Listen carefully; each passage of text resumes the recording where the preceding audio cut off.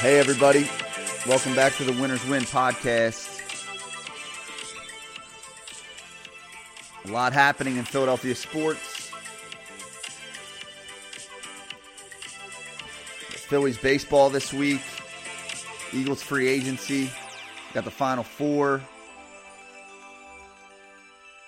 Closing out the Sixers season. That's where I want to start. Last night, Sixers-Nuggets. Joel Embiid, who anyone who's been listening, I've called the MVP the last few weeks, decides to sit out in the rematch against Jokic, Joker. And the national media has a field day with it. And it may have cost him MVP, to be honest. I thought he was a lock. He dominated Jokic the first time they played. And I got to be honest, I just don't get it. So he sits out with a calf injury, which we know is really just load management.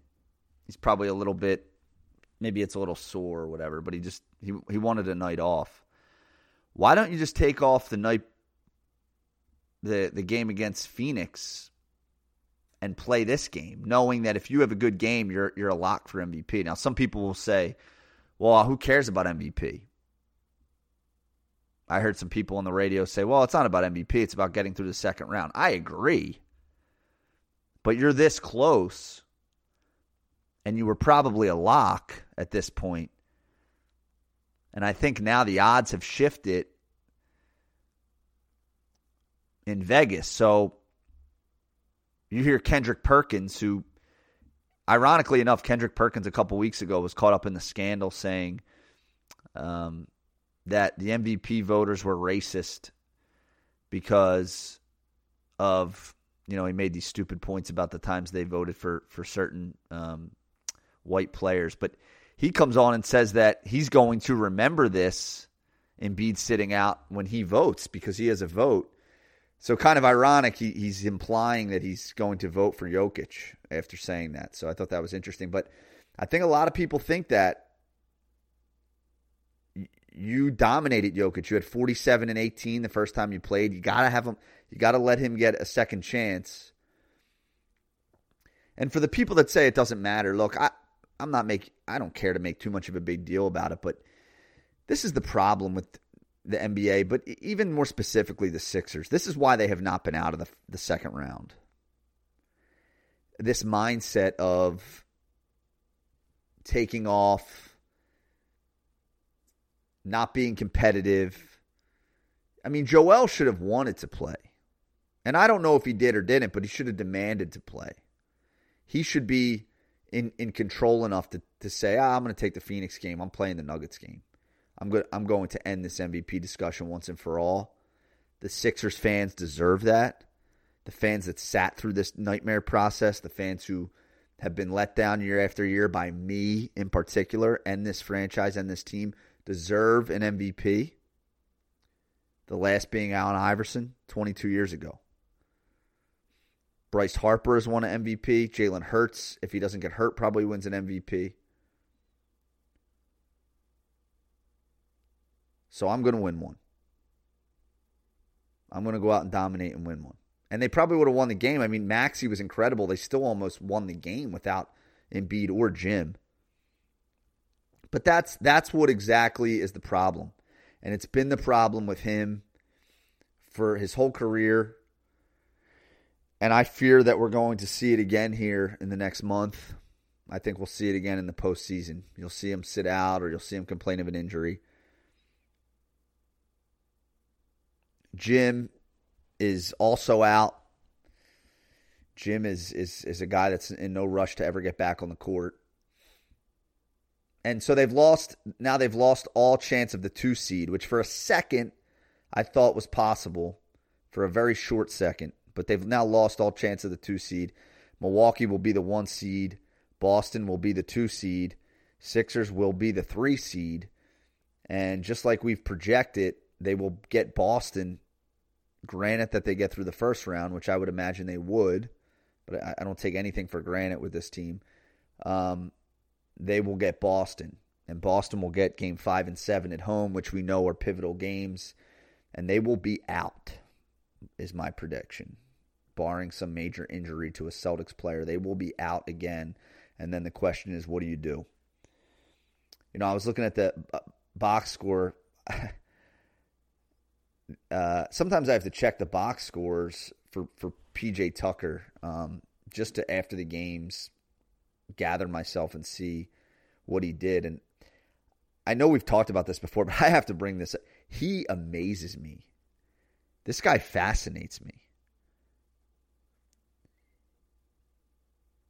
The other night, we talked about it, but he doesn't ever do anything in the stat sheet, in the box score. And I don't know how that's possible. The other night, it's against Golden State. He played 25 minutes. He was 0 for 5, 0 for 5 from 3. 2 rebounds, 1 assist, 0 points. That's 3 personal fouls in 25 minutes.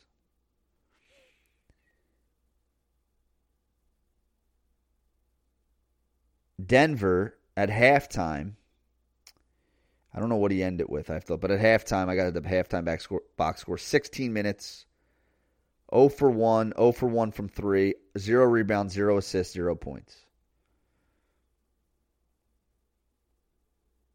Let me see what he ended with now, because I'm curious. I don't know how you can do anything with this guy playing this many minutes in the postseason.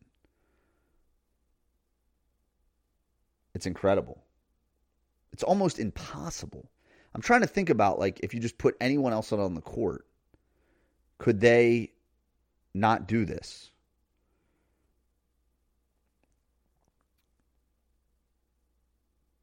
So here's the score. Sorry, it took a second. Final box score for PJ Tucker, 23 minutes, 0 for 2, 0 for 2 from 3, 0 rebounds, 0 assists, 0 points. 1 personal foul. Am I missing something? Why is this not talked about more? This is a starter that you gave 3 years, $30 million to, that plays between 25 to 30 minutes and has 0 points, never has an assist, and he's not even getting rebounds. He doesn't even average 1 assist. He averages 3.9 rebounds, 137th in the NBA, 3.4 points, 0.8 assists.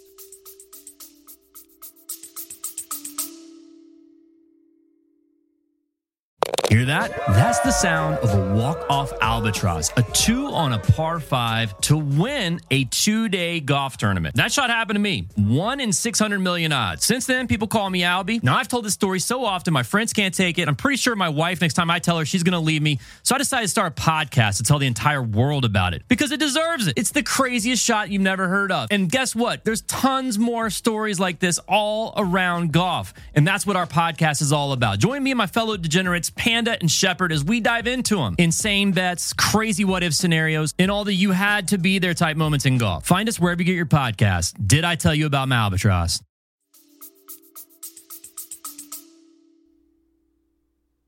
Incredible. 26 minutes a game. Averages more personal fouls than assists. So, we'll see what happens, but I think Embiid it's now a race. Embiid, probably Giannis and Jokic are probably all neck and neck again. By the way, on a positive note, Maxi's been great. He's been incredible. And they're going to need him big time. And so he's been great. And so let's just hope I hope Jim and Joel are healthy, because there should be no excuses. But everything now is just focused on Boston, in my opinion. Last week, the podcast was called All Roads Lead to Boston. That's what it is. That's what we're headed for. And we'll see what happens. A team that owns them.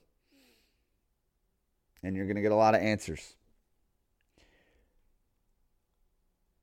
I want to touch on the Eagles, and then I want to get into the Phillies. So Eagles, Nick Sirianni spoke today a little bit. Nothing exciting. Talks about the coaches, new coaches. Really gave high praise for Trey Sermon, who was on the team last year but didn't hear much. Running back, got from the 49ers. He said he regretted not getting him more involved. I think he will be a piece this year. He really likes him. Really says in practice he does some amazing things. But I don't know, I take that with a grain of salt. Why wasn't he playing? I guess maybe just not enough touches. Chauncey Gardner-Johnson thing, there was some more on that. Howie basically said, we gave him an offer early.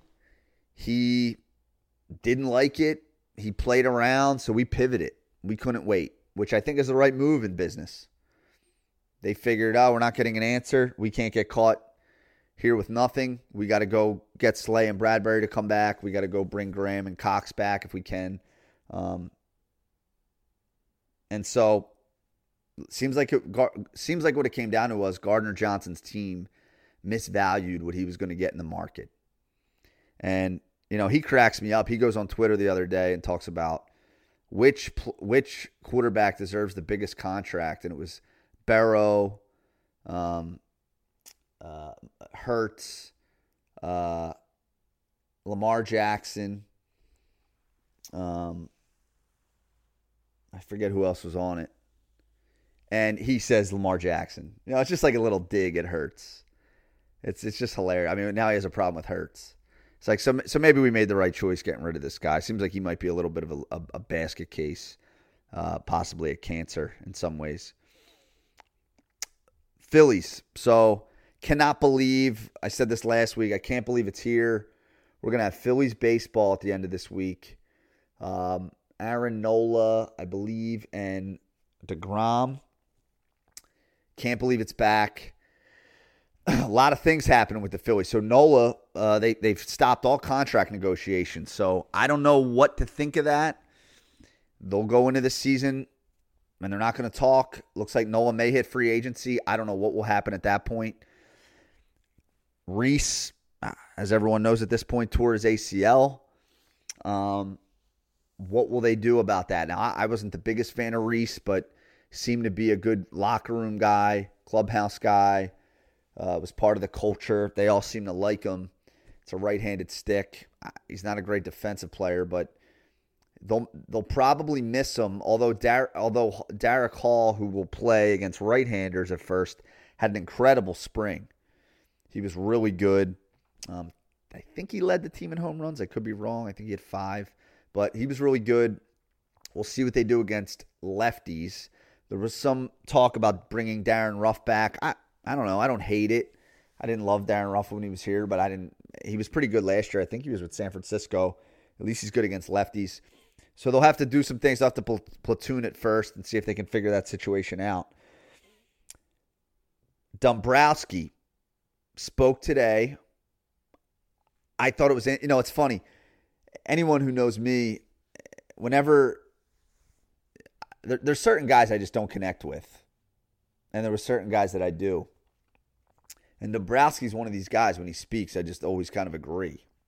I kind of am always thinking what he's thinking.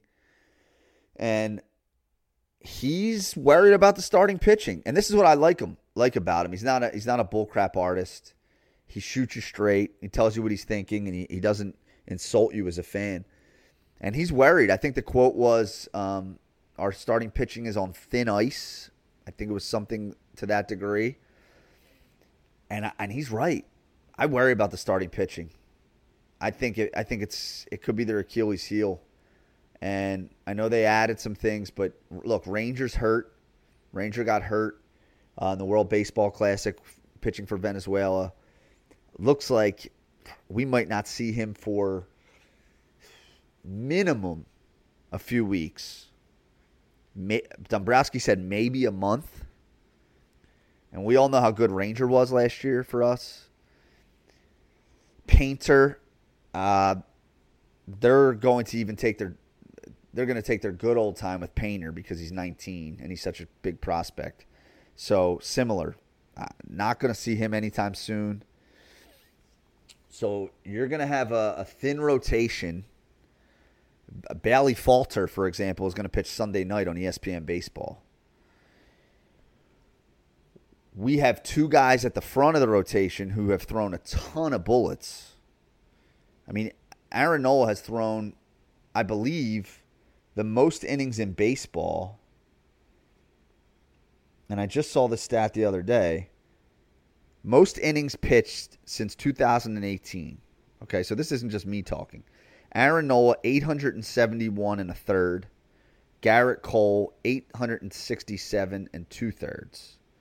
Jose Berrios, 819 and 2/3. Zach Wheeler, 815. So we have two of the top four in innings pitched since 2018. So a ton of bullets. Just an incredible amount of bullets.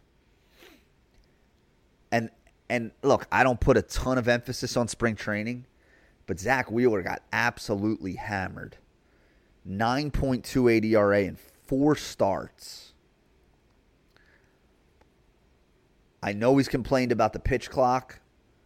I hope that's not going to be kind of a foreshadowing of to what his year looks like. I don't think it'll be that bad, but I just hope that it doesn't affect him, because I am on record. I do think this pitch clock is going to affect some people. A lot of people. Hitters and pitchers. Nola got hammered the other day against the Yankees. So I am really concerned about the starting pitching. And with Reese going down and Bryce being out, it just shows you. It shows you how hard this thing is, how hard this is to go back, how hard it is to repeat. Why it was so important to be good when we were there. You know, I always talked about Nick Castellanos and how, I think we'll have a better year, but it was so important for him to be good then. You know, that's when we needed him. That's when we needed those guys. Topper taking Wheeler out, 67 pitches when he was dominant. And then Alvarado getting whacked. I mean, that's the stuff. You're not there. The odds of going back are so slim. You have to just savor the moment when you're there and take advantage of it. And I know we got Trey Turner, and it's going to be fun. But we're going to need some guys to pick up the slack. Nick has to be great with Reese out. He's got to be really good. We need more of Schwarber. Trey Turner will be. I hope will be. I know he'll be fine, but he's not going to keep up the pace that he's been at, obviously. JT, but we need everybody. I mean, we need the bench. We need those role player guys. We need Bohm and Stott, who we've talked about here. And we got to hang in until Bryce gets back. And we get healthy starting pitching, and hopefully we stay healthy and we stay in it and let Dombrowski do his thing at the trade deadline. And maybe get some surprises. So the surprise yesterday was Scott Kingery and Clemens don't make the roster. Both had really good springs. I thought Scotty would make it. He's making about $8 million. I think he's on the last year of his deal. I thought he would make the team. They go with Guthrie and Cave. We'll see. I think there's a chance you'll see Kingery and Clemens up here. If they don't perform, they'll quickly be moved out and they'll be moved up. But I thought there was a chance we could have saw those guys. So we need some of those guys to step up in Bryce's absence, in Reese's absence, and see if we can get some of that energy from last year and carry it into April. You know, because we know the old adage is you don't make the playoffs in April, but you could be out of the playoffs in April. And the Phillies didn't help themselves last year. If you remember, when Girardi got fired, they were in a bad spot and had to catch up. But it would be nice to hang in the division, you know, for a while. You don't want to have to rely on that wild card, play all those road games. I know it worked out for us last year, but you don't want to make a habit of that. But I think let's keep our eye on the starting pitching early and see how it affects, see how the clock affects those guys, see how those guys look, and see if Dombrowski's right, because obviously he has the same feeling that we have. Final four, wild, huh? So you have 4 teams left: Florida Atlantic, San Diego State, UConn, and Miami.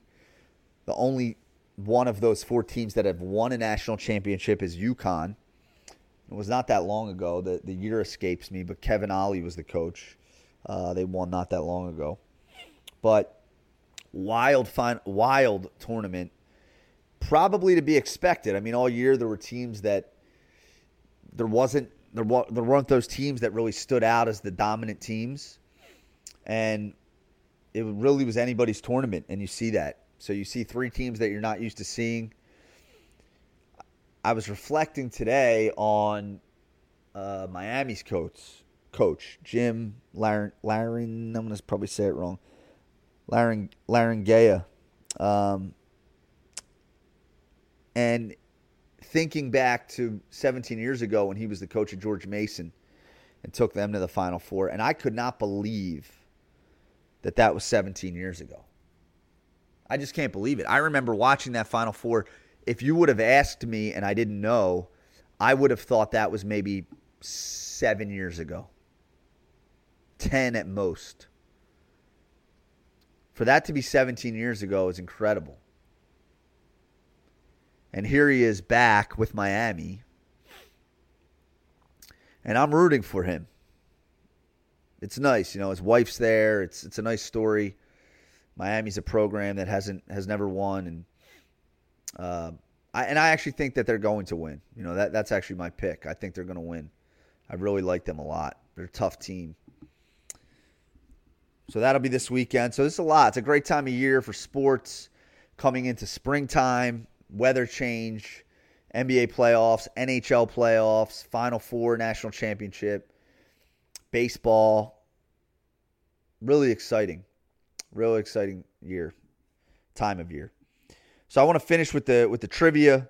And last week was, let me make sure I have the right one here. So it was through 2021. So it wasn't last year.